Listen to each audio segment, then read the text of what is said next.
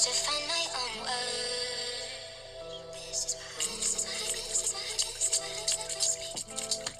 They know we never waste our own time.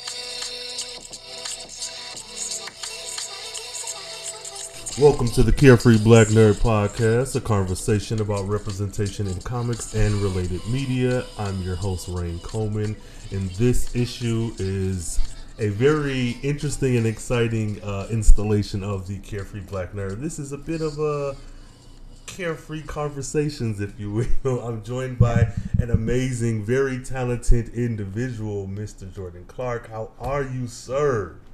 I'm doing good. How are you doing, man? I'm good. I am good as well. You know, taking it one day at a time. So let the people know who are not familiar with you or who may be and just want to get a little refresher. Who are you? So I'm a comic book writer. I live in Baltimore, Maryland. I feel like if people are familiar with me, it would probably be through the Bitch Planet triple feature. I had a story in there that, like, they were coming out last year and they got collected into a trade in December. So my story was called "What's Love Got to Do with It?" It was about this woman who, in the world of Bitch Planet, like, women are basically second-class citizens who kind of don't have a lot of rights, if any rights, and you know, are at the whim of the patriarchy, can kind of be sent off to this other world prison planet. So the triple feature was about just the women that live in the everyday world, and my story was about this woman who was turning 30 years old, and by then you're expected to have a husband and maybe at least one kid, if not two kids, and kind of be a quote unquote contributing member of society. So my character had neither of those things, and was basically being coerced by her mother and sister and other people in her life to find somebody, quickly settle down, get married, have kids. So it was kind of a exploration of dating in that world, but also kind of an exploration of dating in our modern world as well. Yes, Lord. And can I say, it was every bit of all of that. And I want to say kudos to you because this story fits so well within the already established world of Bitch Planet. Like, I don't know, you just did a very good job. And like you said, looking at dating now, though I am not a woman, a lot of the things that this character went through, I could either I hear it, I see it on social media, you know, I have friends that have been through, or I've been through some version of that same. Oh God, I was cringing at a lot. Yeah, it's crazy. I mean, again, like, I did some quote unquote personal research with that. Some of that is just my personal observations with modern dating, but some of that is just being able to, like you say, like, you hear from your friends and you kind of see it online and then you do the research into it, and it's weird because, like, if you think about maybe 5, 6, 7 years ago, if you told you met somebody off the internet, they'd be like, did they kill you, or like, what's going on with that? But now it's just kind of like, oh, you're swiping on apps and clicking on things on the internet, and almost, if you didn't meet somebody from the internet, it's kind of weird now. Like, that's kind of how a lot of things get set up. So, and that's where everybody is. So even if you don't want to do it, you kind of don't have a choice but to, like, engage in that. So, it's interesting just to see, like, how, because Bitch Planet, like, the whole idea of it is kind of like taking what's happening today and kind of turning it up a little bit to 11. And I think that's the best kind of science fiction is stuff that's like, you can recognize it in the world that you live in today, but that's the scary part, is that, like, you could easily see some of these things kind of happening. Right. You know what I mean? It's not that far away that you can't imagine it becoming real. Very much so. I would say Bitch Planet to me is even, it's like a post-apocalyptic future, but not like it's the scary future that we're probably already on our way towards in some capacity. It's just like, The Walking Dead is intense, but this Oh God. Yes, with the political climate and social climate we live in, Bitch Planet could be 2020 in some Yeah. so I don't know. So speaking of Bitch Planet, now you what taking a few steps back, but kind of with Bitch Planet in mind, where did all this start for you? Like you're a writer, you're a comic book writer. What is your origin story? Your zero issue? Your like, how did this come about? Um, so I went to I went to school for a lot of things. It kept changing. I originally went to school for music engineering. Okay. And I figured there was more engineering than music taking place, and I was not there for the math. So then I was a music performance major, but it's one of those things that I'm sure people can relate to, where you know it's something that you love, but then when it becomes work, or like something that's like there's rules and structure to it, you're kind of like, I don't know if I really enjoy this as much as I do when I kind of can engage in it on my spare time. Yeah. So then I became a journalism major, which turned into a broadcast journalism major, which turned into me, graduating and kind of wishing that I got to do more behind the scenes Yeah. video stuff. But with that, I kind of, had gone in and out of comics throughout my life. I grew up with 90s animated TV shows, Okay. Batman, Spider-Man, and X-Men, and I kind of, there was no comic book shop around me when I was a kid. Mm-hmm. I was kind of pick up what I could at like yard sales and antique malls, things like that. But in college, I really got hooked back into comics because one of my professors was a big comic book fan and would always be talking to us about different comic book stuff, and he got me into like Watchmen and Okay. Cyborg and all these different characters and things that I didn't even know existed. So when I got out of college, at first I was like, oh, like I'm going to make a web series. I'm going to get all my friends together and I'm going to do this, that, and the third. And that was not easy because I was kind of like one man crewing it. So, and I was kind of, counting on people to be there for me, with their spare time and not really, so that kind of fell through. But after that, I was like, well, I still have all these stories and ideas and things that I want to do. And I really like comics, and comics is just two people. So that's like super easy. I just need to find like another person to like draw this for me. Yeah. But the more and more I got into it, the more and more I was kind of like, oh, like this is almost exactly what I want to do. Okay. I think visually, and like I learned visually. So like comics are something that I don't want to say are necessarily intuitive, like it's still work, but like I can kind of picture the stories and how they play out more easily in my head. So from there it was just like, how do you write comics? What do I need to learn to do comics? I just kind of like consumed all of this stuff, found people's scripts, kind of like worked all this out on my own. And then the Bitch Planet connection comes in because I went to this this writer's workshop that Kelly Sue the Comic was doing in Maryland at this shop called Third Eye Comics, which is like our biggest comic shop in Maryland. Okay. So she was like, it was when Pretty Deadly like just came out, so she was there and Emma Rios was there, and they were signing books, and like then later in the day she was going to do this writer's workshop. So it's like, great, like I can go see like a real life comic book professional. She's going to give me all the secrets. I'm going to learn all the things I need to know, and then like I'll be set and I can go just make all the comics. And I got there and like I had this notebook ready and I maybe filled out like 4 lines of stuff because everything I was saying was stuff that I had already like hunted down and tracked down. But the biggest piece that she gave me was like, you need to do it. Like you can learn all the stuff and read all the stuff and watch all the interviews and all that, but like until you actually start doing it and like continue to do it, like that's the real education process and the real kind of feeling it out and figuring out what you want to do. So after that, like I went home, I looked up anthologies, I submitted something. The first thing I submitted, they accepted it. I wrote it.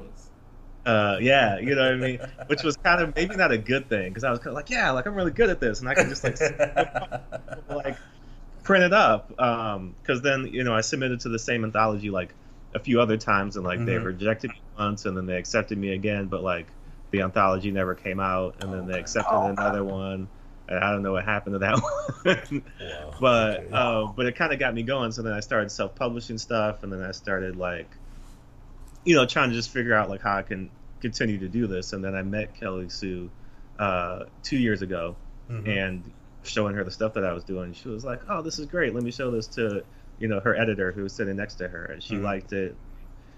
Chatting me up some more at that convention, and I left the convention like, man, that was great. Like, I'll never see those people again. Like, it was nice to like talk to them though. Yeah. And they kind of hit me up a few weeks later and was like, hey, we're doing this like triple feature thing. Like, do you want to be a part of it? So yeah, I mean, it's been crazy because it's even still like I go to a bookstore and I'll see like triple feature on the stands, and I'll be, Yeah. oh, that's me. Like, Yeah. still doesn't register. But yeah, it's really interesting, just like getting to learn the business more and more, and Mhm. kind of learn the craft of writing more and more, because it's something that I think the more that you do it, the more you kind of get what you want to do. And I think that's Mhm. probably the hardest thing about writing is in your formative stages, you're kind of looking at the people that you like and you want to emulate and you want to be like, and you're kind of Mhm. picking up certain things that they do and doing it like them. But then there's a certain period where like the training wheels start to come off, and you Yeah. kind of gotta like ride the bike on your own or just Mhm. fall off. So like I think I'm at that point where I'm kind of I'm still on the bike, and I'm still I'm still going, but I'm hopefully starting to find more and more of my own voice as a writer. Yeah, that's cool. That is dope as hell. Because I've played with the idea of self-publishing myself. Of course, Mhm. every young blurred back in the day has like a 70-page spiral notebook with drawings and stuff. But to see someone have actually I'm very, though this is essentially the first time meeting, I'm very proud of you. Little me, little Rain coming from being a kid is really, because it's living your dream and living so many other people's dream. And to hear that story is very inspiring. And I'm hoping that someone, maybe in Iowa somewhere, or Wisconsin, or New York, or wherever, hears this and feels inspired as well. Because, I mean, you've done it. You're published. Like, Yeah, well, I mean that's the hard part, is you kind of like once you kind of break down the door a little bit, then it's like you gotta figure out how to work that magic again, and like Mhm. keep your place. So that's kind of what I'm trying to work on now. Well, kudos to you, and good luck going forward. And I'm hoping to see amazing things in your name in lights and all I'm that trying. good shit. Now, have you with Image being uh, the the book that you have? What am I saying? Mhm. With Image being the book that has your name on it, have you Right.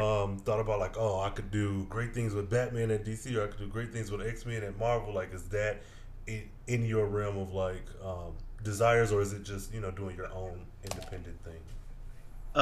Yeah, no, I very much am a child of all of that stuff, all the superhero stuff. Yeah. And I think that everybody, I think, has those stories in their head, especially Yeah. if they're kind of working their way up. Yeah.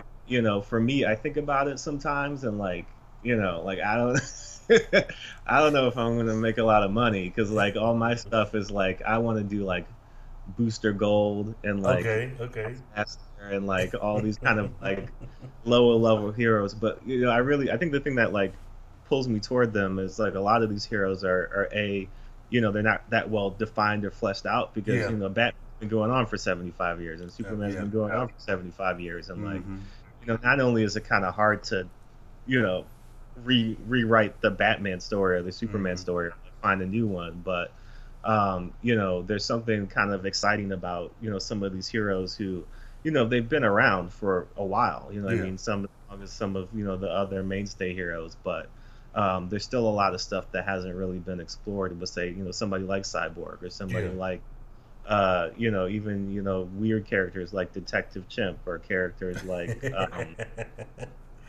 uh, like just there's just a whole bunch. So I mean, I've got a ton of ideas. You Yeah. know, what I mean, get somebody's ear. But they're kind of they're not the I guess the quote unquote like money makers. Like they're not Hmm. the big buster kind of stories. I think Yeah. they're more. I like to kind of find the humanity and the relatability of Hmm. heroes. Hmm. Kind of right like what Matt Fraction did with like Hawkeye or Yeah. what has been done with a lot of heroes recently, where it's less about the big crazy superheroes, Hmm. which I enjoy, but kind of melding those with more of the everyday, where you can kind of get a better sense of like who they are and their place Hmm. in the world. Yeah, I agree. That is some of the better, I guess, stories that come out. Like when you were talking, it made me think of Tom King's run on Vision, his Yep.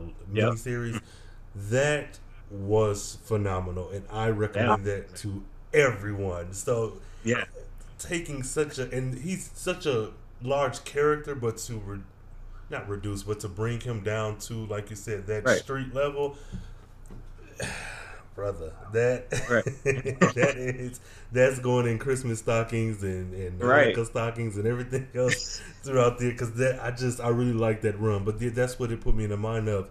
And the thing that really kind of makes me angry about comics is I remember being a kid and reading a 2-issue arc or reading a 10-issue arc or whatever, and it Right. was just content on top of content. And now it seems like you said, the Bat Family has 45 books. The Superman family has 98 books. But then when you get to, like you said, a Booster Gold, or even like anyone from Milestone who's brought over, or Right. Wildstorm, you don't get that either the same promotion or the same space to possibly fail. Because like, oh, this book didn't sell. Well, it's 2 issues in. Let's Right. give Right. it. So man, it Right. Well, frustrates me. when you even think about, I mean, both of those larger companies, DC and Marvel, definitely are looking to bring in more readers and different readers, and Mhm. not just the same people that have been reading their books for the last 30, 40 years, Right, because right, right. those people are going to come to the shop on Wednesday and Mhm. and get their books. But what I look at is, you look at stuff like anime and manga, and like Okay. there's kids of all ages, of all races and Mhm. backgrounds, genders, and everything, that are Mhm. reading and watching anime and manga, and like Yep. it doesn't matter to them. You know what I mean? Like they're Mhm. not, you know, looking at these things and saying, oh, like, because if you go into a comic book shop, when you look at the Superman section, like there's all kinds of Superman. Yeah. But if you go and look at the Naruto section, like there's at least 15 to 20 Naruto Mhm. books. So Mhm. Mhm. it's just the amount of content that's scaring them off from you know uh the bigger superhero kind of stories. I think it's just a matter of them being able to recognize and see themselves in these characters, and Yeah. being able to relate to them in some kind of way, and giving them a reason to want to read these books and Mhm. read these characters and experience them. Because if they look at something and they're like, oh, like that's just something that's it's a, not for me, but b, like it doesn't change. It's Right. just this Right. that's always going to be the same, and there's never going to be a space for me in there. Mhm. Then it's really not a reason for me to go and read that, when over here, like, here's me. You know what I mean? It Mhm. may not really look like me, quote unquote, look like me, but like it's this story about like two schoolgirls who are in love, or it's the Yeah. story about this super magical superhero dude from another Mhm. planet who comes Mhm. to our, even things like Attack on Titan or Oh. Berserk or things like that. Like people are like, hey, like these are my stories. So it's Yes. it's kind of like they're already theoretically reading comics when they're Mhm. reading. Mhm. So I'm trying to figure out, well, how do we get those people to not just go straight back to the manga section, but kind of like take a look around at some of the Yeah. other stuff Yes. that's Yes. on the shelf, and give some other stuff a try. So Yes. Yes. One comic in particular that you brought that I thought of when you were speaking is Strangers in Paradise. One of mhm. those that had that, what was it, a 25-year run, Yeah. and it was like things that happened had consequences, and not not to say that it's bad to bring a character back from the dead, but it was like things that happened were grounded in reality, and no matter what happened, if somebody died, they were dead, unless there was logically this reanimation thing that happened. But all in all, it was just a long running soap opera, and it was really good. I was a little bit too young, I think, when I first started get to be reading that content, but it was really good. I enjoyed it. So yeah, comics are just an amazing medium. Golly. Yeah. And you are one of the curators of that medium. Man, God, okay. So all that being said, what are you currently reading? Like, what are some of your comics on your pull list? Oh man, like I'm in a bad habit now just because I'm working on so much stuff that like I'm going to the shop and getting books, and then just like not reading them, and then like, I turn around and I'm like, oh man, like I've got like it's a good thing and a bad thing because you're like, oh man, like I've got this stack of like 30 books, but then you're like, damn, I got a stack of like 30 books. Like what have I got for the time to read all this? Yes. But. Right now, I'm reading. Speaking of Tom King, I'm reading his Batman. I'm reading Mr. Miracle. I'm reading. I'm reading Black Monday Murders from Image is one of my favorite books.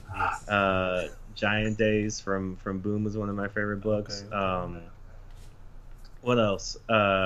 Image has 2 books. They have this book called Infidel, which I really love. And they have Gideon Falls, which I also am really into with Lemire and Sorrento.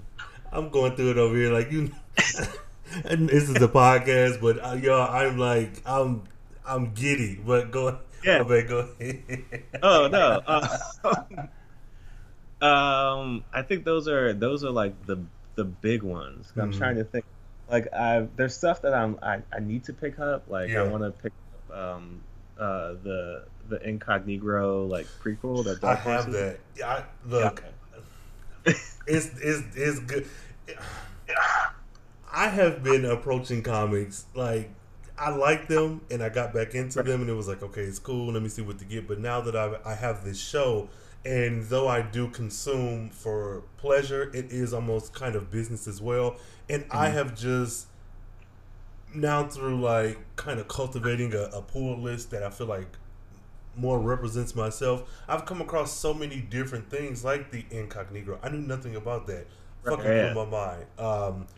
You mentioned Black Monday Murders. I just bought the first 2 trades because I have every issue randomly in long boxes, just like throughout. I needed it collected. It's just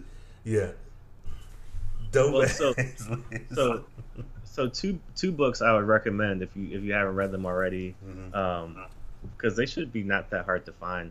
There's a book called Your Black Friend and Other Strangers, and it's by Ben Passmore. So it's a small press book, but you can get it on Amazon and other sites.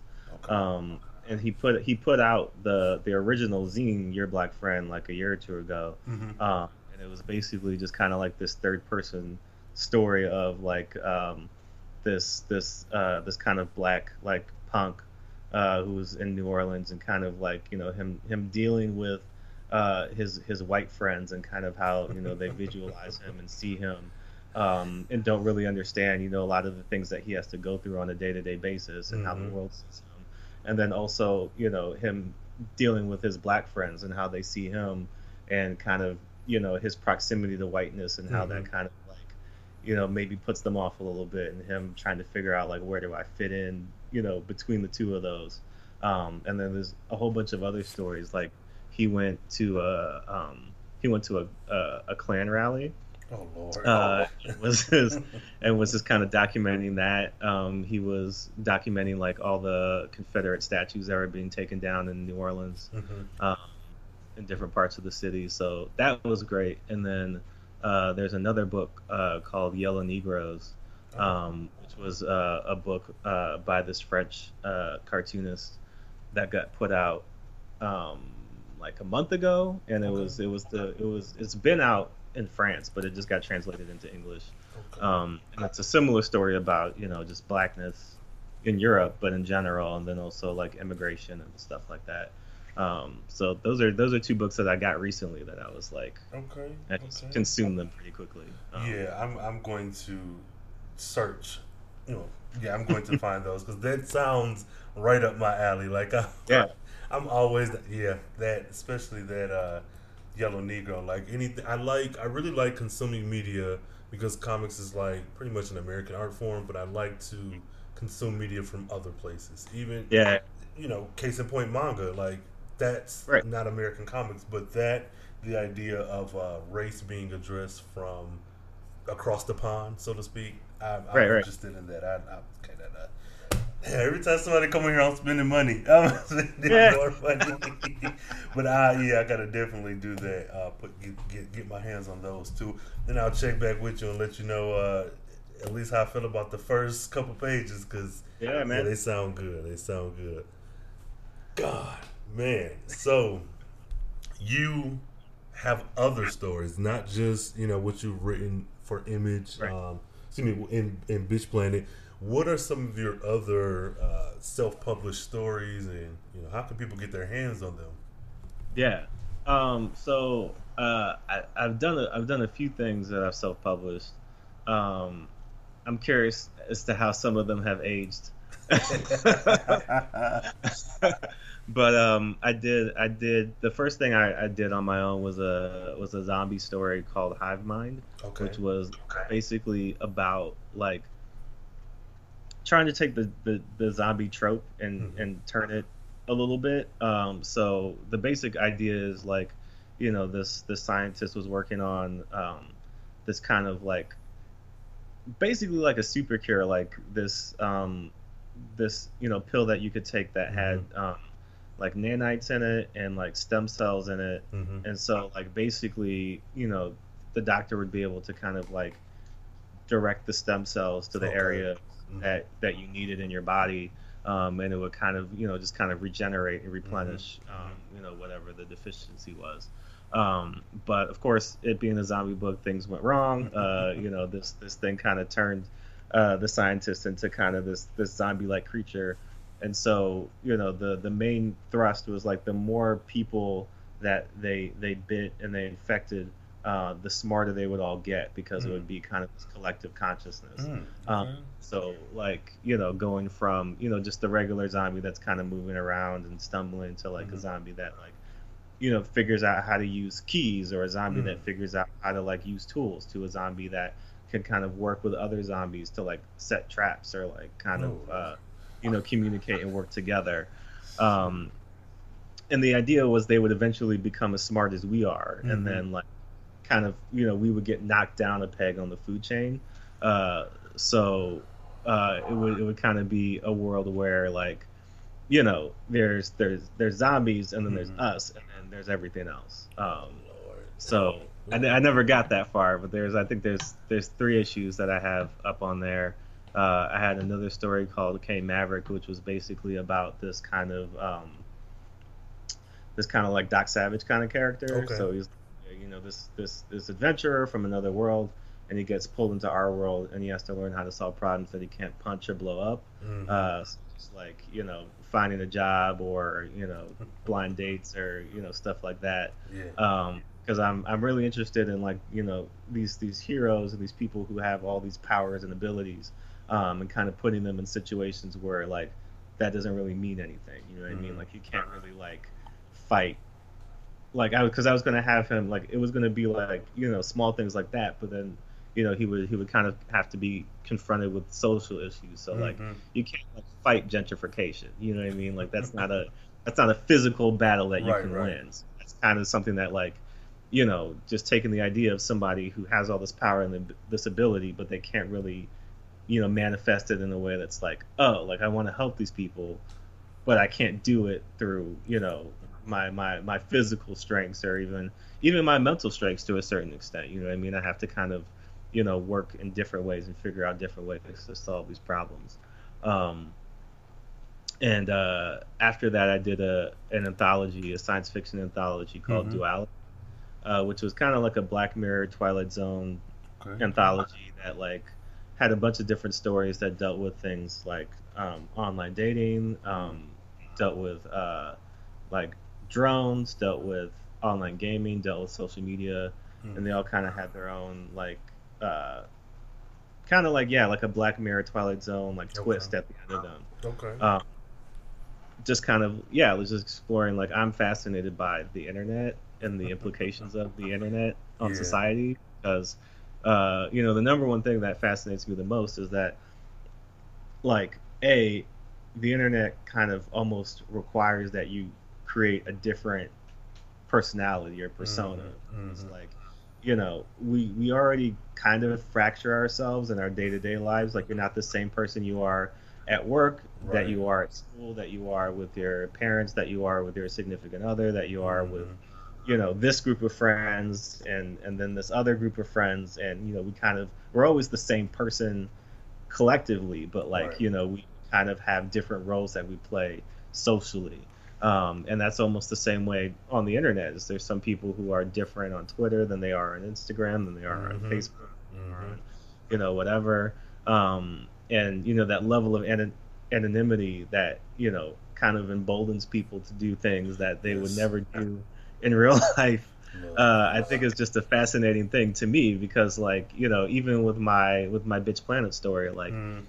the things that people say to women on dating sites and Tinder and stuff, like, you would never say that to a woman in real life if you were at a bar or just Right. like a party or whatever. But whatever it is about the internet and that Twitter egg, or whatever it is that's kind of masking your identity, you just feel like you have the right and ability to say whatever you want to whoever you want without consequence. um I just wonder, like, what society will be like in like 10, 15 years. Like, is it gonna be like wild Total out recall. here? I mean, yeah, it's already kind of wild. But is it are we like in this weird beginning stages where, like, 50 years from now people will be like, they did what on the internet? Right. Or is it because I think the thing that's scariest to me is, like, it's too late to go back. Like, Mm. we've crossed a threshold where, like, I don't know, like, if the internet was gone tomorrow, like, I don't Yeah. know what certain people would do, because there's certain people who have never not known the internet. Right, You know what I right, mean? right. Like, I grew up in I was born in '88, so I have kind of that pre-internet Mhm. life where Yes. I had things. I still had technology. I still had Sega Genesis and Nintendo 64 and, like, Same. some other stuff. But, like, and even in the beginning, like, AOL and, like, AIM Instant Messenger, like, all Uh-huh. that stuff. Like, it was kind of, I mean, you did it, but, like, I was still like, oh man, like, I'm gonna go outside and play basketball, or I'm gonna go to my friend's house, or I'm gonna go do this. But now it's like, you can get anything you want instantly. You know what I mean? You Yes. can get the movie you want instantly. You can listen to the song you want instantly. Groceries. You can order stuff that just comes to your house. Amazon will, like, go in your car now and, like, deliver your packages. Like, it's, like, crazy. And, like, Yeah. but and we're all kind of like, this is fine. Like, this is Mm. we've all accepted this.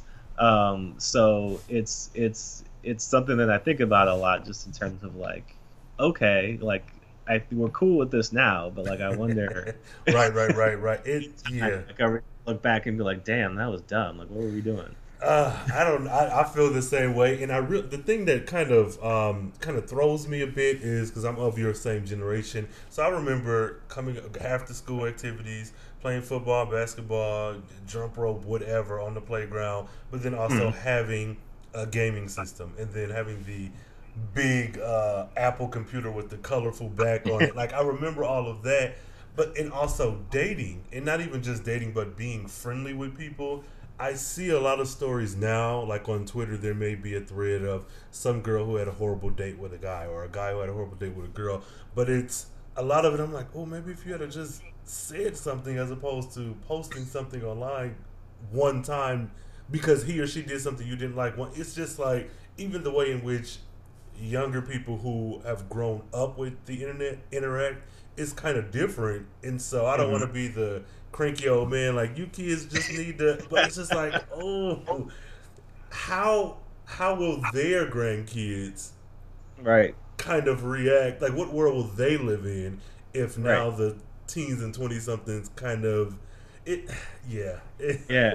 Well, and the thing that frustrates me the most is just the idea of discourse has kind of like disappeared because like the internet is a very black and white world. Either you're 100% correct or you're 100% wrong, and like either way, like people are going to come for you, and like there's not really any real actual discussion going on because in the political world that we live in today, certain things it's not a discussion. You know what I mean? Like certain things are just kind of like at all. There's not two sides to that. There's one side, and that's it. But other things, it's kind of like people, are very much so. They stick to their beliefs and they stick to they think, but they're not really open to hearing other people's like, not even just ideas, but like lived experiences. Like if somebody is living a completely different way than I'm living is telling me something, like that's not a discussion. Like this, they're saying like, yo, like I'm a trans person and this is my life, and I'm not going to be like, well, are you sure? Because like I know another trans person and they said this. It's like, well, no, like they're not the same thing. And even like what was it the other day? I mean, people are crazy out here, but there was some dude who was trying to say that like straight white male was the same thing. Yes. Oh God, that's the N word. The very fact that you said N word and not nigga straight out proves that that's not the. But okay. Right, but then dude and some other dude were trying to tell Martin Luther King Jr.'s granddaughter or daughter what her father was saying. It was like, what? Again, like this is you're telling somebody's daughter what their father said. Yes, grew up in the house with it. You know what I mean? Like it's just like.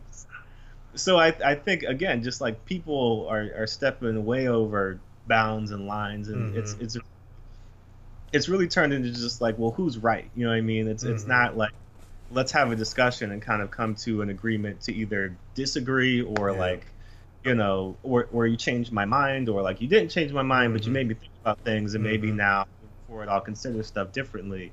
Yeah. It's like I'm right and you're wrong, and like that's it, and I'm just trying to win those internet points and like like internet just points come out on top, because like I used to comment on stuff on different sites, and then after a while it was like, well, this isn't worth it, because like I'm not going to argue with somebody on the internet. Like that's dumb. Like not only do I have better things to do, but like I know that this isn't going to be a discussion. You know what I mean? Like tell you that I didn't like Batman v Superman, and then you come at me with some like craziness about like not even just like I don't know superheroes or comics or anything, but like you clearly didn't read what I wrote. Right.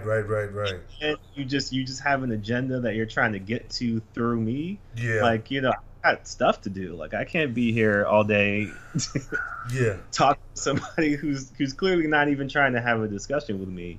But I mean, again, like that's another thing that I just wonder like what that's going to be 10, 15 years from now with kids who kind of like are growing up to be socialized that way, and that's kind of how they're learning discourse and discussion is through people yelling at each other on the internet.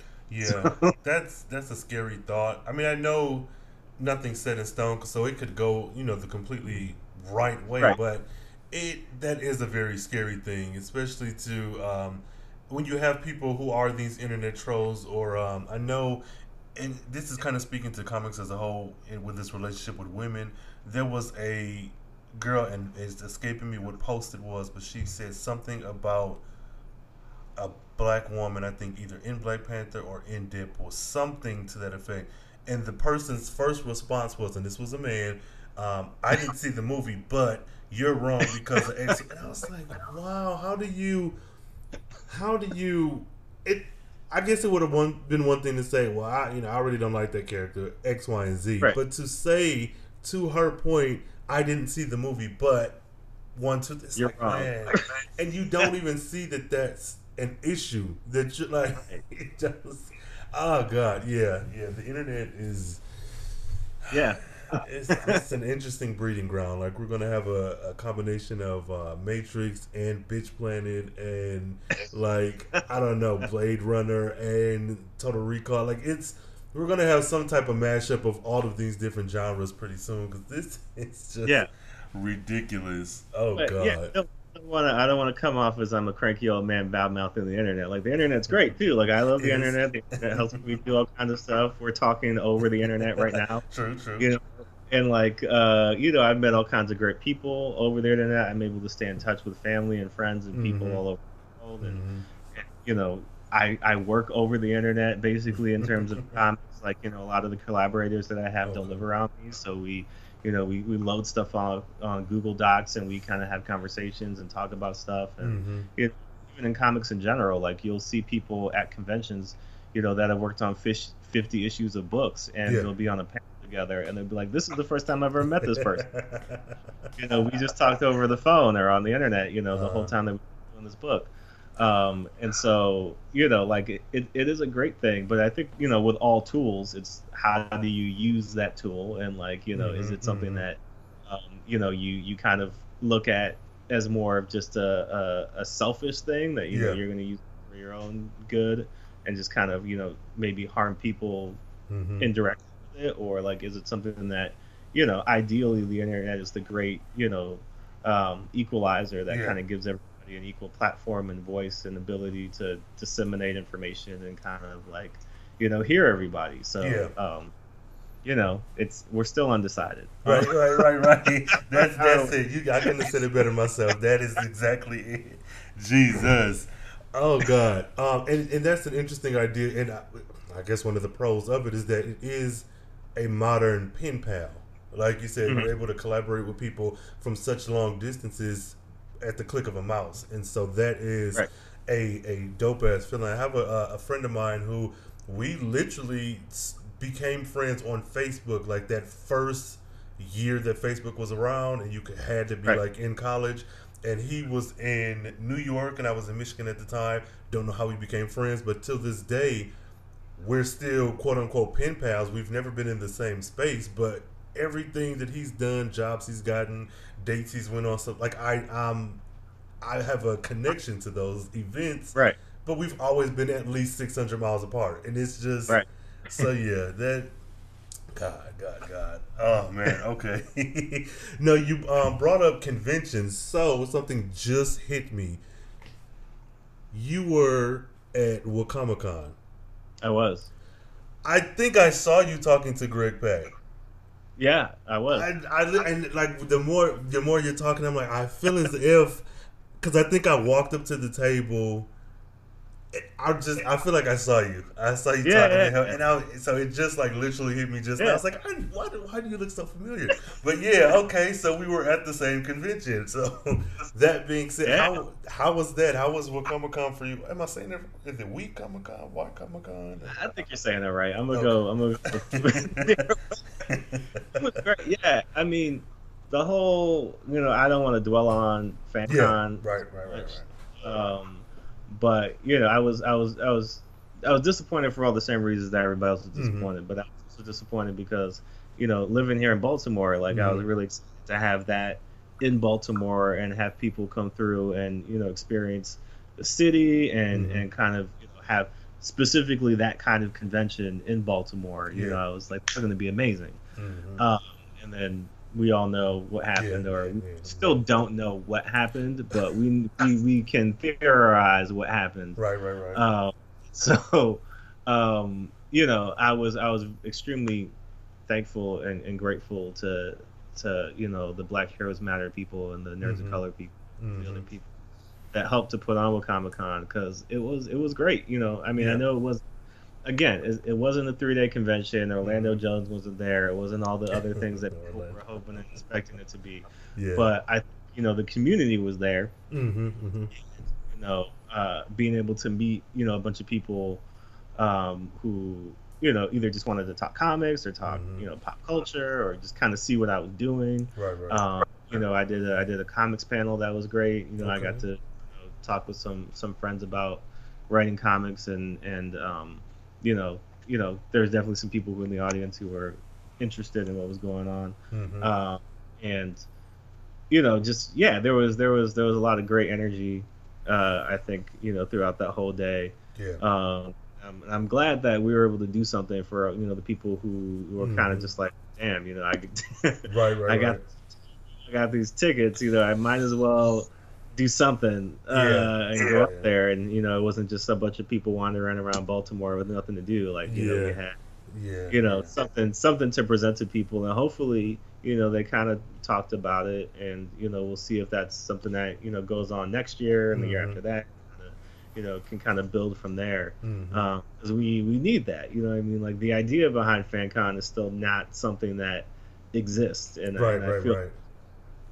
the reason why people were so enthusiastic about that is because it is kind of a necessary thing Mm-hmm. for people to kind of have a safe space, but an inclusive space where Right, you right. get the different people coming in, and we're all connected by the same thing: our love of comics, Mm-hmm. of science fiction, of Mm-hmm. anime, manga, and all kinds of other All of it. stuff, TV shows, Mm-hmm. movies, and finally being able to go to a place where it's like I can just love this stuff. I Right, mean, I don't right. have to worry about the kind of stuff that you have to worry about on a daily basis, or Mm-hmm. at other conventions. It's kind of like I can relax and be Yes. here and talk with these people and kind of just have a great time and not have to worry about all the extracurricular stuff. So Mm-hmm. hopefully there's stuff going on. There's Wakanda Con and there's BlurredCon and there's I other saw that. cons Yeah. that are kind of popping up around. So hopefully it's even though all of that stuff happened, Mm-hmm. it doesn't scare people off from trying to create that convention environment, because Yeah. it's still necessary. It's Mm-hmm. not something that was like, oh man, that was a nice idea, too bad that didn't happen. It's like, Right, no, right, like, right. let's still Mm-hmm. make sure that this happens. Mm-hmm. Like, no major convention happened overnight. Like San Mm-hmm. Diego Comic Con started out in a small hotel, Yeah. and people came through and did that. So we can't necessarily start out huge, Right, with right, the right. centers and all that stuff. But, like, if we build it, they will come. Oh, yeah. They will come to the show, and we can kind of create something that eventually in 2-3 years is on the rise and is growing, Mm-hmm. and is bringing in more and more people. And once people kind of feel like, hey, this is a reliable thing. This is a Yeah. thing that it's happened for 2 or 3 years now. Nothing crazy happened. You know what I Mm-hmm. mean? It wasn't like a terrible experience. Like, it's Mm-hmm. been solid and reliable, and now we can get some advertisers in here. We can get Mm-hmm. some people with some capital and some money in here to Yes, start backing yes. this thing and kind of building it up. I think it's still a viable idea that Yeah. needs to happen. I hope happens, but I was also very, very happy that when Comic Con happened, because it was just great to be in that space and be with all those Yes, people. yes, yes. Same, same. I had a very good time. It was kind of surreal to me. I was by myself. I had my camera in hand, and I recorded everything that moved until it died. But I really enjoyed it. Like you said, it wasn't the convention that we started with, but it is the convention that I think really that we needed.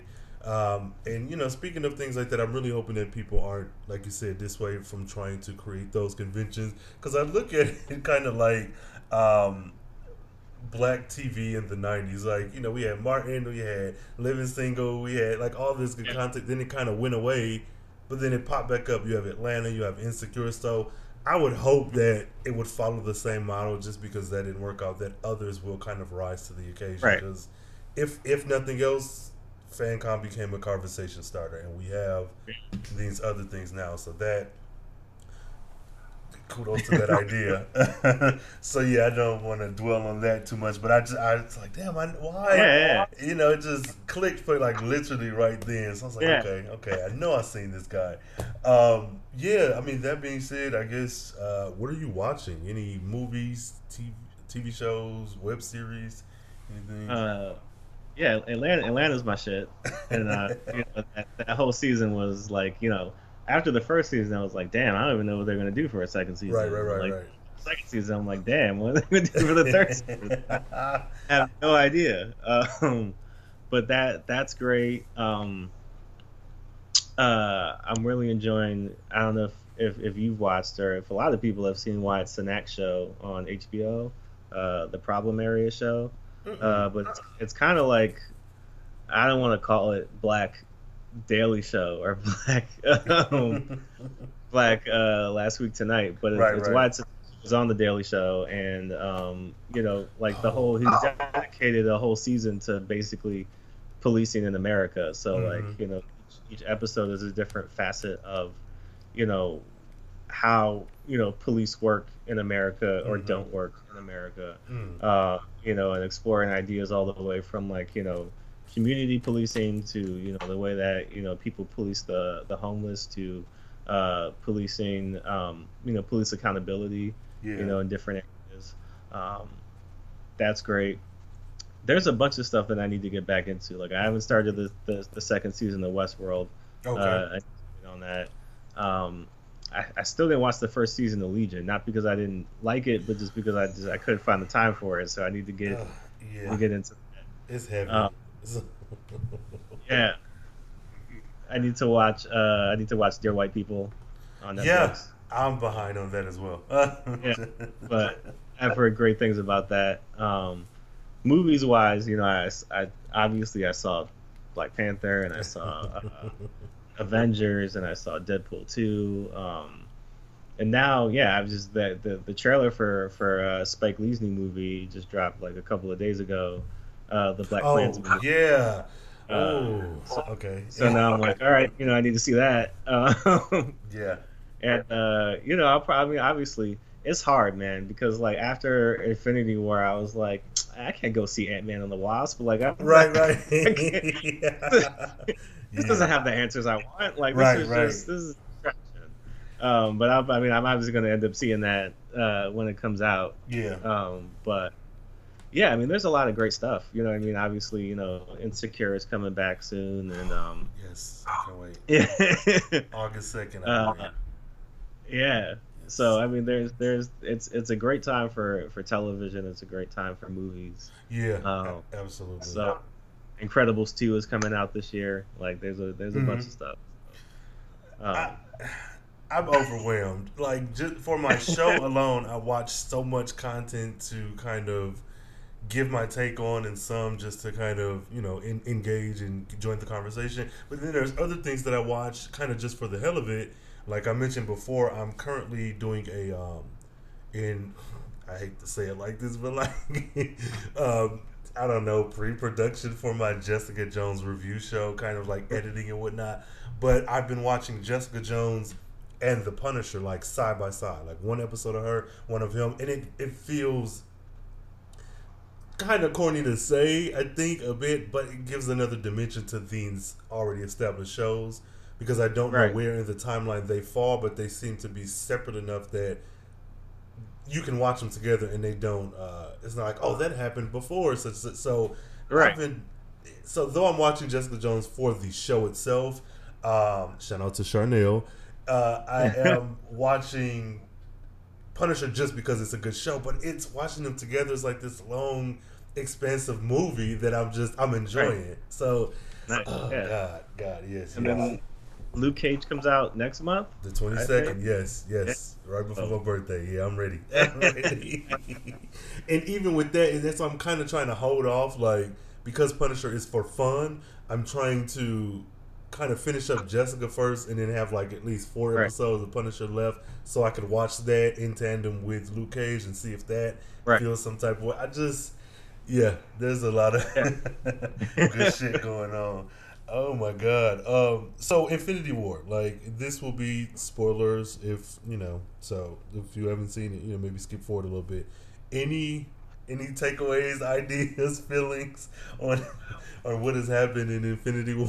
Yeah. It was, I mean, again, it was the movie I wanted, and yet not the movie I expected. Yeah. I feel like like my idea going into it was, it's only going to be half a movie, so it's the first half of the end of 10 years of a film series. Right. So like, not really to expect an ending as much as to expect kind of like, the setup for what's going to be the grand finale. Yeah.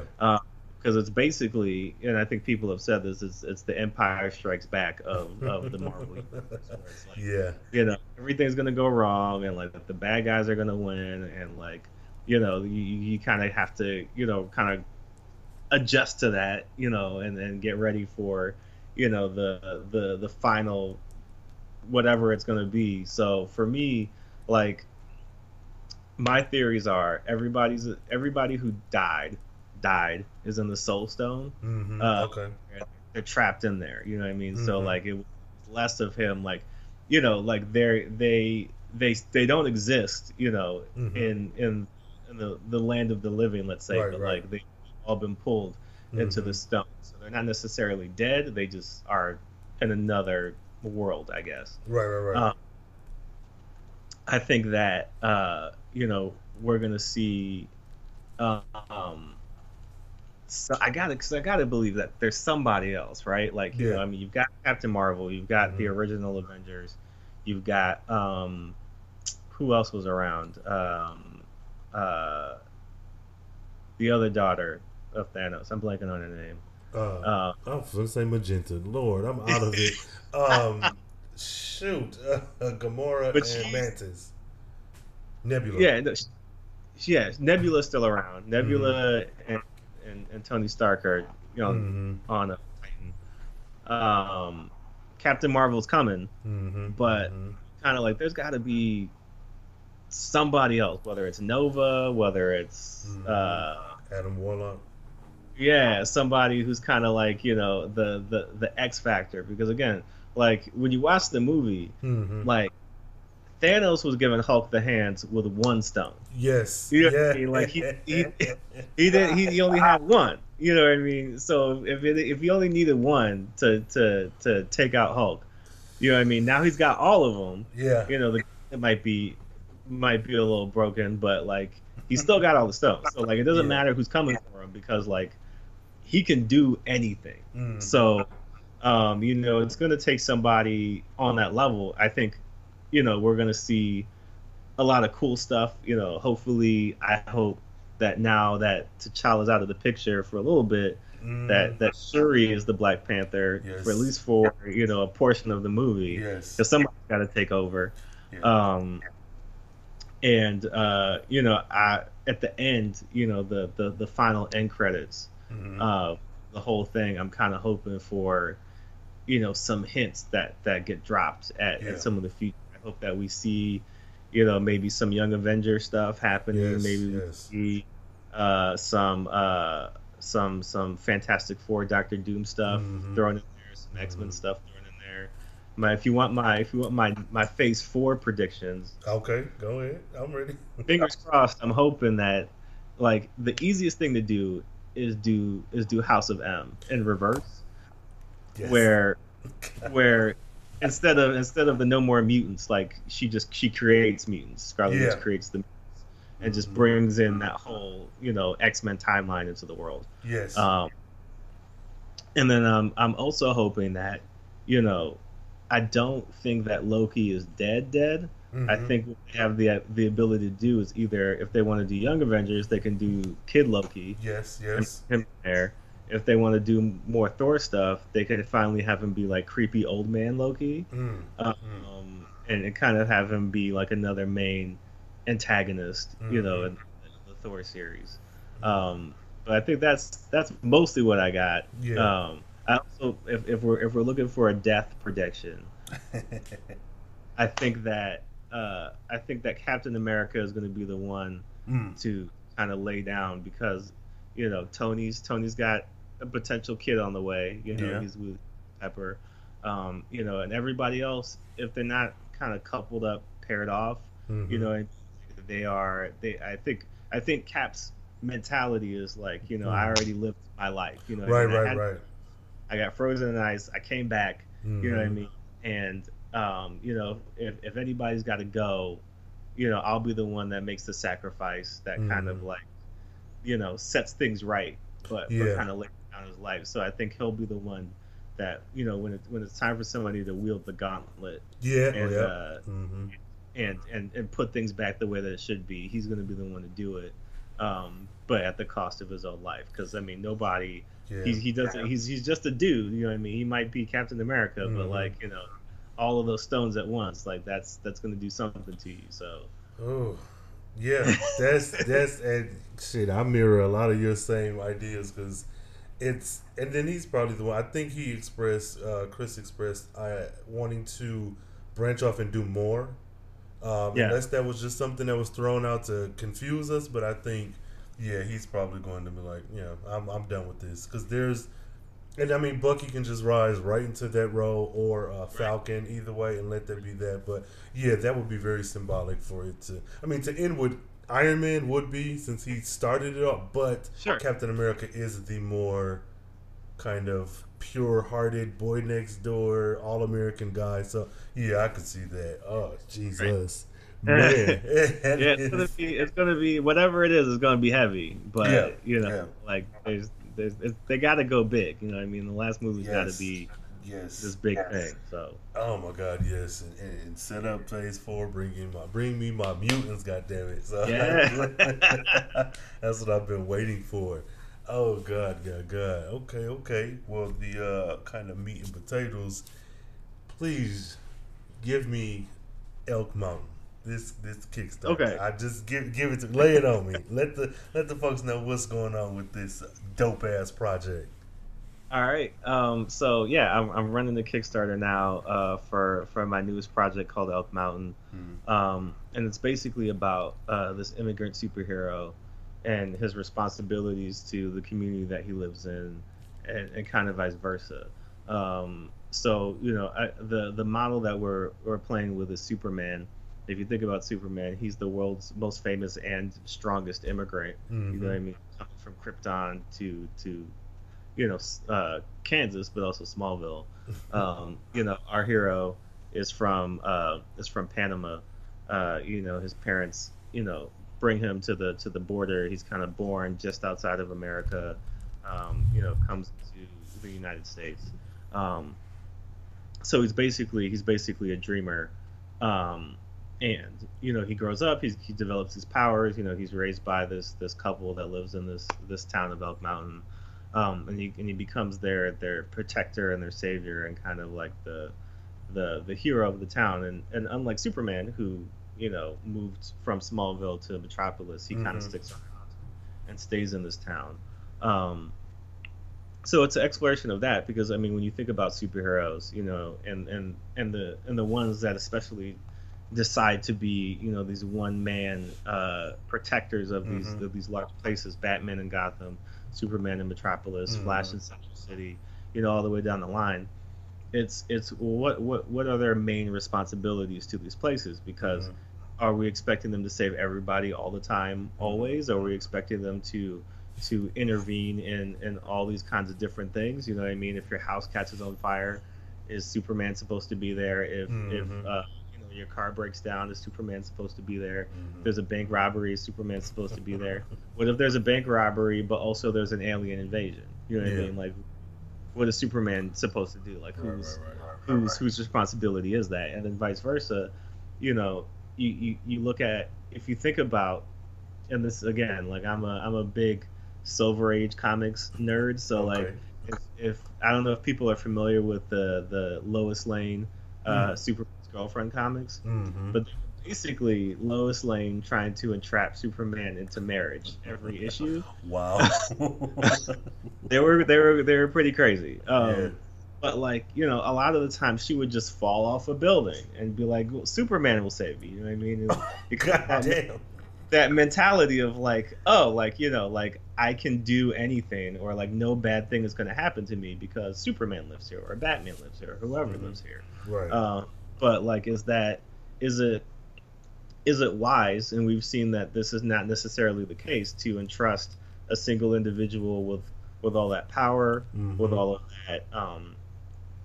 that goodwill, thinking that they'll never do anything wrong, they'll never do anything to kind of misplace your trust.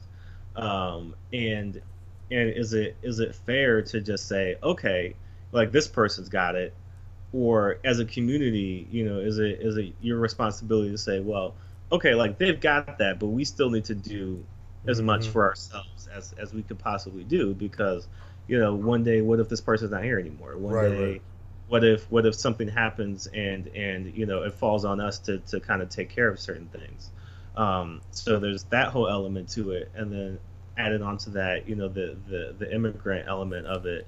We're living in a country now where apparently ICE agents can just roll up on somebody for speaking Spanish and have no provocation for anything other than you were speaking another language.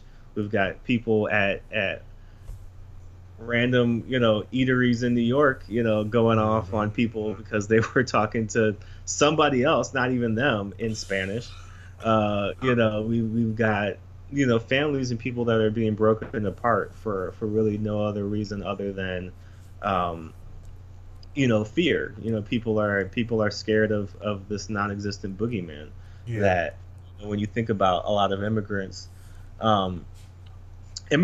like a lot of minorities in this country, like the ideal thing is to blend in. Like the ideal thing is to just be part of the greater whole and not really attract attention to yourself, because you just want to live your life and not be bothered with all this other extraness going on around you. So they do a lot in this country that I think a lot of people don't even realize or recognize, that most of the food that you're getting from the grocery store, immigrants, they're growing that, they're picking that. A lot of those menial jobs that you never would want to do, that you're complaining about somebody else taking, Right. they're working those jobs, and they're not working those jobs because they're gonna get rich or they're trying to secretly invade the country. They're working those jobs because back in their country, those jobs didn't exist. What I mean, and they're trying to make money so they can send that money back to their families, so their families can either A, come here, or B, live a more comfortable life.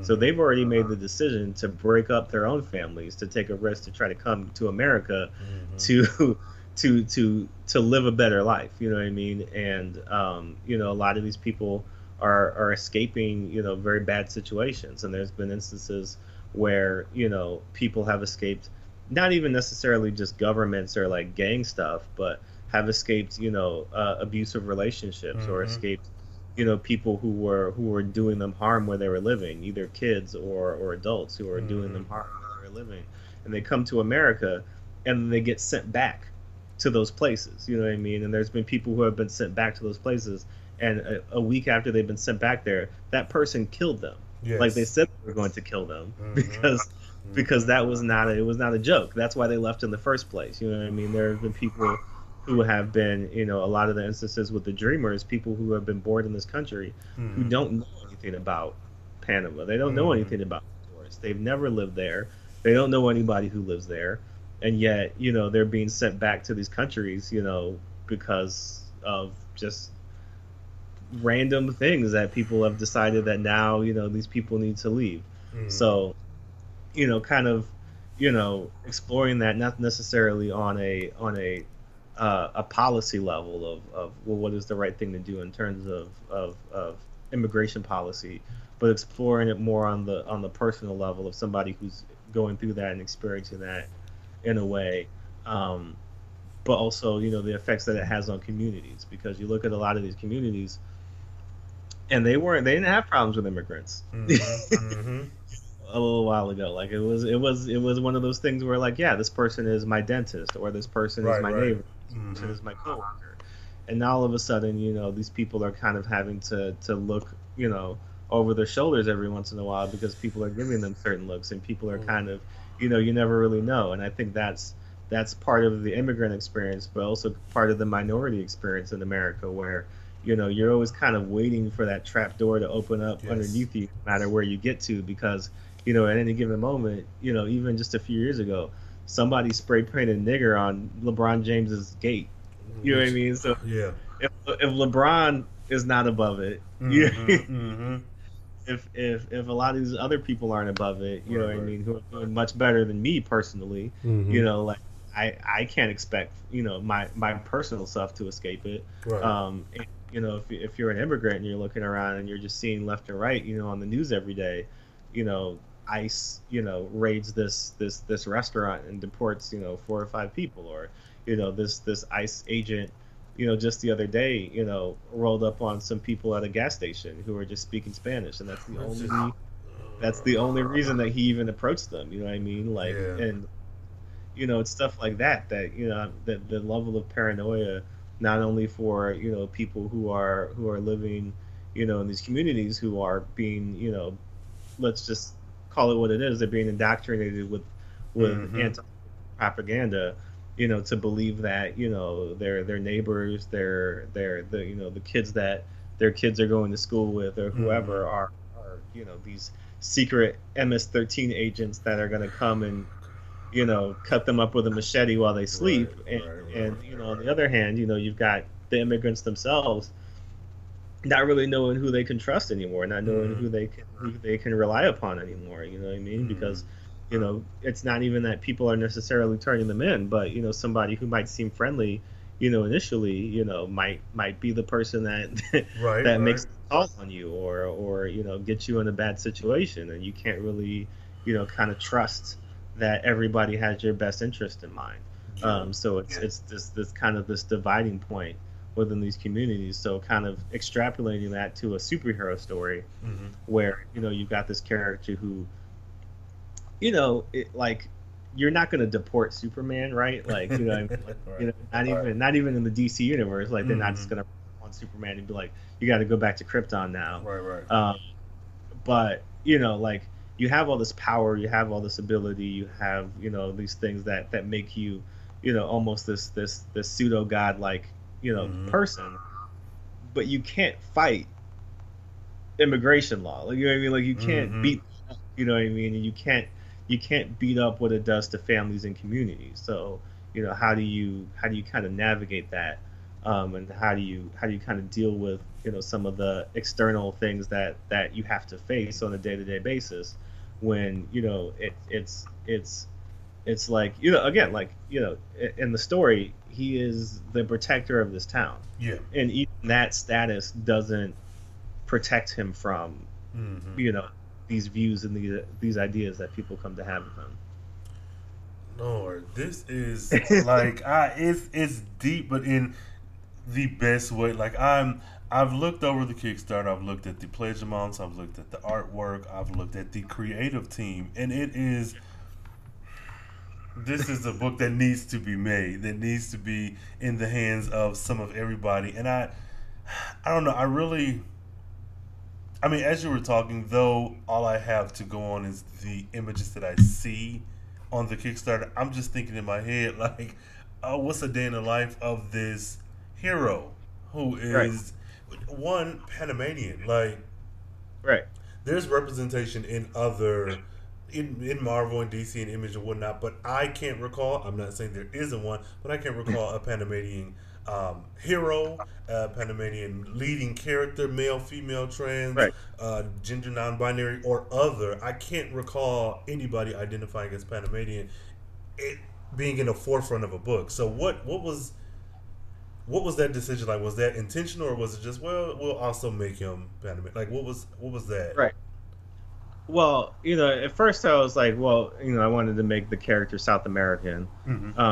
But then as I started doing more research, I wanted it to be a situation where, it's kind of this serendipitous thing of, America has a long history of being in South America for a lot of different reasons. And instigating a lot of things that have resulted in a lot of people having to flee these countries and come to our country. And so, in the late 80s, with a lot of the stuff that was going on with Noriega, Panama, I mean, like, it's a similar situation to a lot of different things that, the government has been involved in, when, like, it was all good when he was doing what you wanted him to do and acting how you wanted him to act. And then when he wasn't, then it was a problem. Or when it was reflecting poorly upon you for having let this go on for so long, then it was an issue where you had to step in. Right. And so, that whole thing in the late 80s kind of set off a lot of different things that have reverberated until this day, where, we basically went in and destabilized an entire country. I'm gonna be an American. And yeah, left a lot of people scrambling. So I was like, okay, well, it would make sense if, he was, from this country and his parents were kind of fleeing that situation, coming to America, around that time. He grows up, he's about, my age basically. He's about, 30, late 20s, early 30s. And kind of having to figure a lot of things out. And there's a lot of dreamers have to figure out, they sometimes are brought in and born in this country, and then their parents flee, which is what happened to him. And they're left with either relatives, or they're just left behind, hope that somebody will take them in and raise them as an American, or at least raise them with the rights and all the other stuff that comes with being an American. And so I wanted to kind of again, like Mexico, even countries like Honduras and stuff like that have kind of been Peru, like those are maybe not the more highly represented, but those are a lot of countries that you hear about a lot. And my family, I'm half black and I'm half Puerto Rican, so got a lot of people who are in the Caribbean, Dominicans, Cubans, even though we're not South American, even though Puerto Ricans are technically Americans, not even technically, we are Americans, but I think there's even a different stigma that people have of like Cubans coming into this country and Dominicans coming into this country than there are around people from Panama or other countries in South America and Central America, that like people don't necessarily equate people from Cuba as gang members or drug dealers or dangerous people. They're still immigrants, but and there's also that aspect of similar to every to certain people, every Asian person is Chinese, and if they're not Chinese, they're Japanese. You know what I mean? And every Latino every Latino person to a lot of people, they're Mexican. Mexican, and they're from one of those other countries. But it's really kind of get this blanket idea around you where you're not even, people can't even be bigoted in a correct way. At least hate me for being from where I'm from, and right. just throwing me under some other blanket idea. But yeah, I think that's where a lot of that idea came from, just trying to make it all tie in together in a larger way. And that's I'm not Panamanian, but I actually have a good friend of mine, and it was hearing you talk makes me cringe, because I remember our first kind of set of conversations, me and this guy, and it was just like, oh, I was not as educated. I was coming from a good place, but I still was like, but you look Mexican, but your mom looks black, and it was just like, oh, how could you, bro? You can't. But this is something that I am hoping comes to fruition, because I would like to get a copy of this for him and his family. It's about 5 of them. I could do that. But like, it's this is something that I haven't seen. If there's a Panamanian superhero or character out there, I don't know of them. What 64 pages is that? Now, you are the comic writer, coming from doing your own books and doing the piece in Bitch Planet. How much more intensive or extensive is a 64-page graphic novel versus what you've done before? It's the longest thing that I've done so far. You know what I mean? But for me, the way that I'm thinking about it is like, 64 pages equates to about 3 issues of comics. You know what I mean? Okay. So I've done more than 3 issues of comics. So if I was taking those 3 issues and tying them all together, right. I think for me, a couple of things. One, um, what I'm trying to do more and more in my own self-published work is to create self-contained works Okay. that you see me at a convention, or if you want to buy it offline or whatever, Mm-hmm. it's the full story. You know what I Yeah. mean? So you don't have to track me down later for part two, part three, Mm-hmm. part four. Mm-hmm. You can get the whole thing in one. Secondly, I think that when you look at the comics market, graphic novels are definitely what a lot more people are moving towards, just in Yeah. terms new comics readers, kind of that's where they start, Yeah. because it doesn't make sense to start on Batman number 46. Mm-hmm. You Mm-hmm. start reading Batman, like you would go back and Right. you would get some of the classic Batman stories, but then you would just get the first, trade of Tom Mm-hmm. King's Batman run, because that's Yes. where you need to start. Yes. So,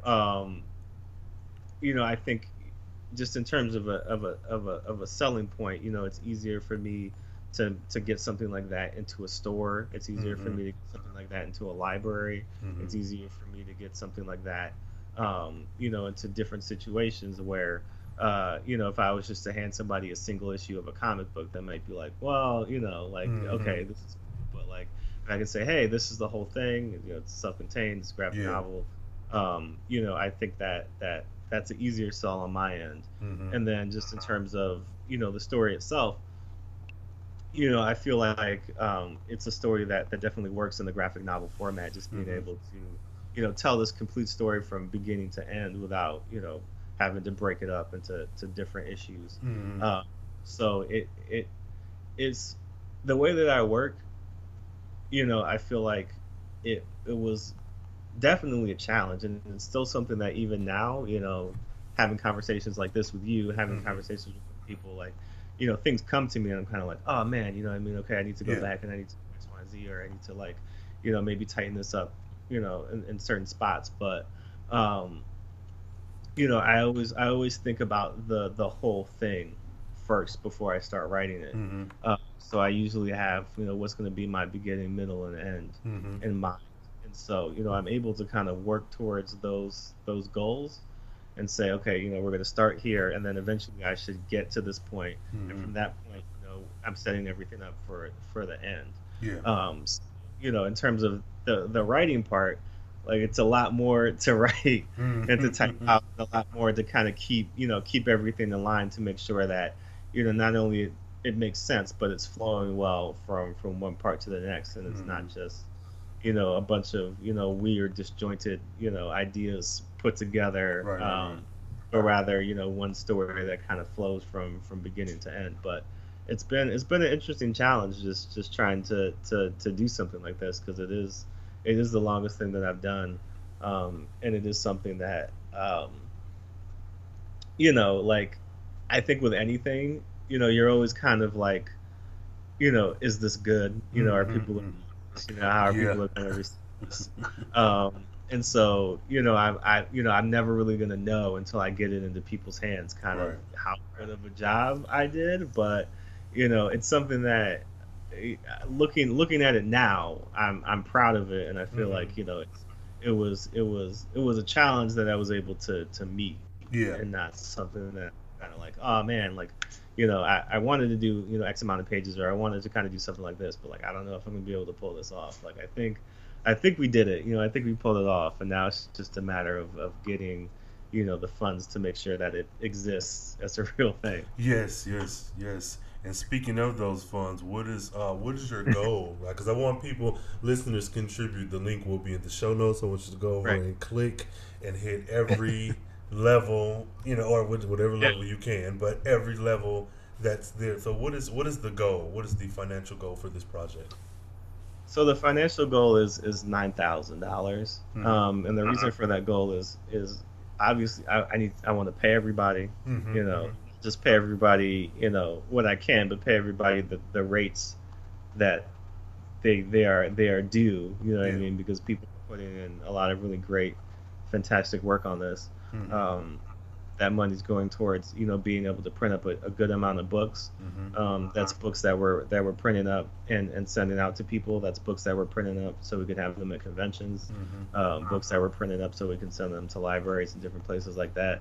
And then being able to include a lot more extra stuff in there, because with a lot of Kickstarters you get stickers and buttons and shirts and cups and all kinds of other stuff, and like I feel like a lot of people a year or two afterwards are just kind of like, where'd this sticker come from, or like, what was this for?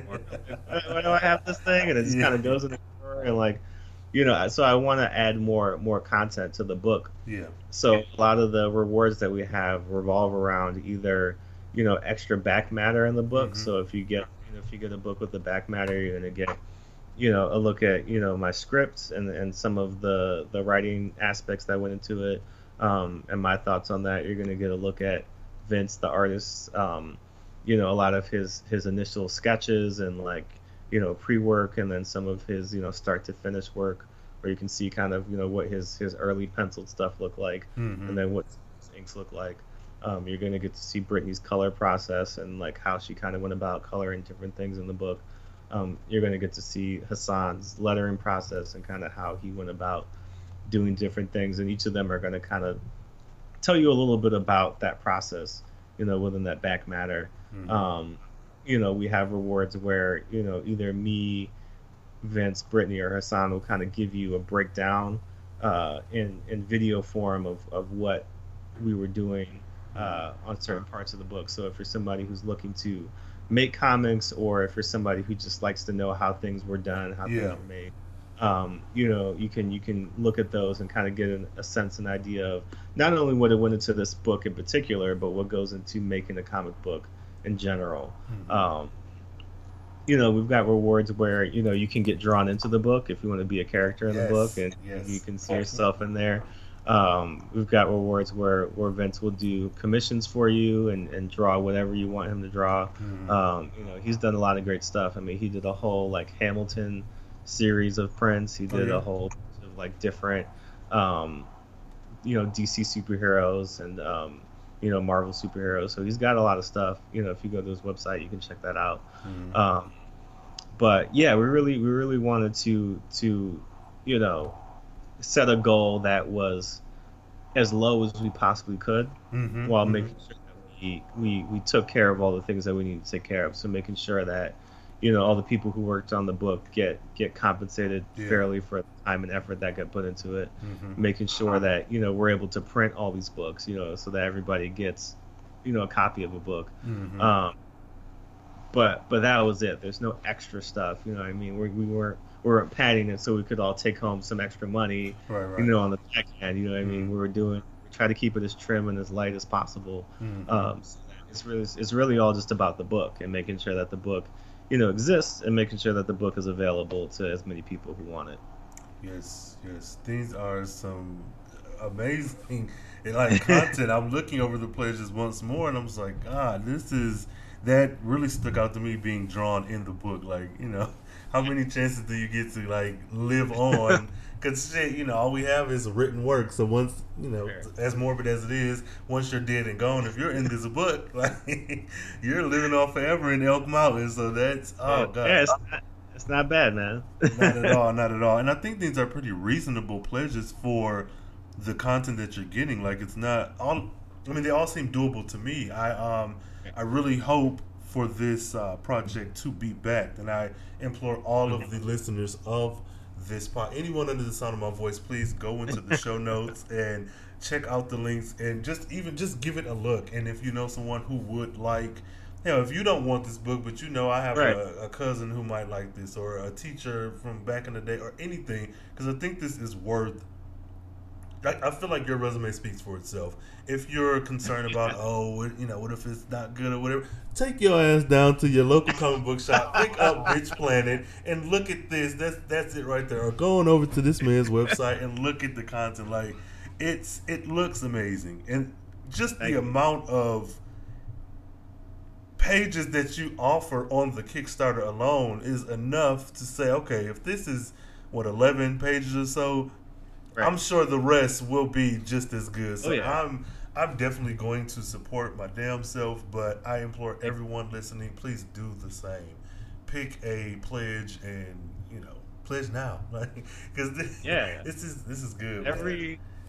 every little bit counts. I mean, we've got stuff as low as $3 if you just want a digital Mm-hmm. copy of the book, all the way up to if you want to give us more than that. We got a lot of different levels Mm-hmm. that hopefully will accommodate all kinds of people. So Yeah, absolutely. And if you don't want any of these things, you can make a pledge without a reward. Just right, support. I, I'm really big on representation in comics and related media. That is like my claim to fame, and I yeah, support your creatives because I'm going to go on a bit of a tangent. I hate when creatives put something out and then your friend or your friend's cousin is like, "Oh, can I get that for half off?" Or let me get this or that's too high. It's like, do you not understand the time and effort that has been put into just a single photo, a book that right, someone wrote, a screenplay, hell, braiding hair, anything? If someone sets a price, then pay that price. That being right, said, there's a list of pledge levels, and you can pledge without a reward, so you can make your right. own amount. So yeah, that's just that just that really bothers me. But no, this I don't know what else to say. The Kickstarter speaks for itself. This project is running. How long or what is the cutoff? What's the last day to Last day is continue? June 11th. Okay, June. So we got about, you know, uh, as of this recording, we got about 20 days or so. Mm-hmm, Be a little less than that when I think when this airs, but mm-hmm. there's definitely a lot of time left. You know what I mean? So Yes. you're not running out of time. So when you hear this, if you're intrigued, if you're interested, if it sounds like something you'd like to support, definitely plenty of time for you to go and check it out. Absolutely, yeah, and with the pledges being as low as like you said $3, there's every little bit counts. So Hmm. please, everyone, go over and support this Kickstarter. Of course, all of the links will be in the show notes for this episode, as I'm sure I'll be tweeting them out and all that good stuff, hitting up the social medias. But this is for question: what is Elk Mountain? What is this? What like is this a Like fictional space? Is this based off somewhere real it's or based, yeah, it's based on a real place in Wyoming. okay? Because I was looking for like small towns in America. Like, what are some of the smallest towns, some of the smallest places in America? But it's a fictionalized version of the town, Okay. obviously. Okay. Just in the same way that, yeah, like in New York and the Marvel universe obviously isn't the same the Right. same place. Um, but I wanted to kind of take and create this recognizable American Hmm. small town, this place where because one of the things that you'll see in the story is that if Superman were to have stayed around in Hmm. Smallville, like Hmm. everybody would have known he was Clark Kent. Like there's no way that you can Hmm. hide that. You know what I mean? There's a Right. dude flying around, and Hmm. then you see him on the street. You're like, well, you look just like him. So I'm gonna Right. say Right. that it's you. And in Elk Mountain, not only being a superhero, but also being Latino, and also kind of just looking like he looks. Like Hmm. there's no way that our hero could kind of hide who he Yeah. is. So like everybody knows his identity. Hmm.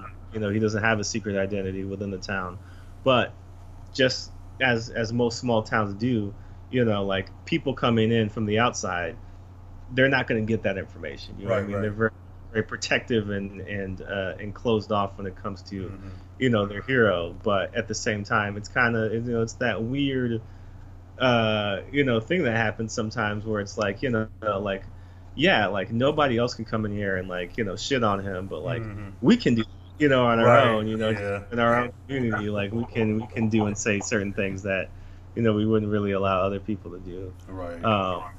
But yeah, it is a real place, but in the story itself, it's kind of a more fictionalized. Mm, hmm hmm Yeah. Again, I'll be saying this. I'm a broken record. Support this damn project. This is the artwork is amazing. The colors is amazing. The Yeah, lettering, the writing, everything. I think this is something that needs to be in the hands of a lot of people. And again, like you said, making it akin to kind of a Superman esque story, but setting it, which it seems to be a bit more grounded. So I like everything that I've been presented with, and I want this to succeed. So I will be backing my damn self. And I want All right. everyone out there under the sound of my voice to do the same. So I will be making sure that you guys have the links to this Kickstarter. My God, I don't know. So, do you like anything you want people to take away from Elk Mountain? Any, I don't know, general thoughts about it, or something that maybe hasn't been said that you want to, or even something that has that you want to just repeat for the folks to drive it home? Hell, Yeah, I mean, I think again the message of the book, especially again in the times that we live in, when President of the United States is calling immigrants animals and all kinds of other craziness, yeah, is I really felt it was important to create somebody who, when you talk about representation in media, you talk about the way that, like, I think every black person can attest to the feeling of when you saw Black Panther, like it was like, oh, this is it. Like, this is how everybody else feels all the time. Like, this is like, you know what I mean? Yeah. Like, I like this. I see why everybody's so protective of this, because it feels great. Like, I want more of this. And I don't think you can underestimate the value and the impact of seeing not only yourself reflected in media, but seeing your real life and the circumstances that you live in reflected in media, and knowing that not only that your truth is real, and that, you know what I mean, what you're going through is real, and it's not something that you just think about, or people in your community think about, but people at large are thinking about, but also that you're not alone, and that you are just as powerful as everybody else, and feeling that empowerment, and feeling like, you have a place not only in the world that you live in, but also in the media that you consume. And so I don't think there's a better time for an immigrant superhero. right. I don't think there's a more appropriate time to have somebody like this, who is I tried to make him a real person. So he's flawed, and he's got his things that he's going through, but it's still in that Superman vein and aesthetic where like Superman just represents hope. Superman represents somebody who at the very least you can count on Superman to do the right thing, to say the right thing, to basically save the day. And we want our hero to kind of represent that same thing to a lot of people who may not kind of see themselves in a lot of other superheroes or characters, and for people who it's hard to say sometimes just how powerful media can be, but somebody who might have certain feelings about immigrants will read it and check it out, and kind of see the deeper roots that a lot of these people have, where it's not just again, somebody came to this country to take your job, or sell drugs to people, or do whatever. They came here because they didn't have any other choice, and a lot of them wish they could go back home. A lot of them wish they didn't have to leave the countries that they came from, but they didn't really have a choice. And so tolerance is something that I think we need more of, but it's something that I hope is universal. You know what I mean? Like that we as a species, as humans, are just able to look at other people and not only accept their differences, but embrace their differences, and that those differences are what make us great as a species in the community, but understanding that somebody else's differences doesn't necessarily infringe on your life and your beliefs and your ideas. You can believe and live your life a certain way, and that doesn't necessarily have to impact somebody else, and vice versa. You know what I mean? So you might not like certain things, or your beliefs may clash with other people's, but at the end of the day, unless that person is doing something that's inherently harmful to you or people around you. Like, it doesn't really matter. Like, you just kind of have to suck it up, you know. So Right. I hope that, you know, it's a book that can relate to a wide variety of people, and be something that, you know, people enjoy from an entertainment value, you know, standpoint. Like, I think it's a fun book, you know, all topics, you know, considered and included. There's a lot of you know, there's comedic aspects to it, there's adventure aspects to it, there's actions aspects to it, but then there's that kind of, you know, real world humanistic, you know, value of it that does kind of hopefully make you reflect on the world that you live in and the people around you. So I think that's all I got. Okay, no, that look, you said it there. So that being said, please, listeners, go ahead, click on the links in the show notes. Support back this project. This is something that I again feel needs to be real. It needs to. I need to be able to touch this and flip through the pages, or if you're on your tablet, get a digital copy. You need to be able to scroll up or left or right or whatever. So yeah, you do have my support. So definitely, everyone listening, support. Where can everyone find you? Where do you want people to be able to find you and talk to you and all that good stuff? Yeah, you can if you're on Twitter or Instagram, you can find me at JRSosa18. So that's JRSOSA18 on Twitter and on Instagram.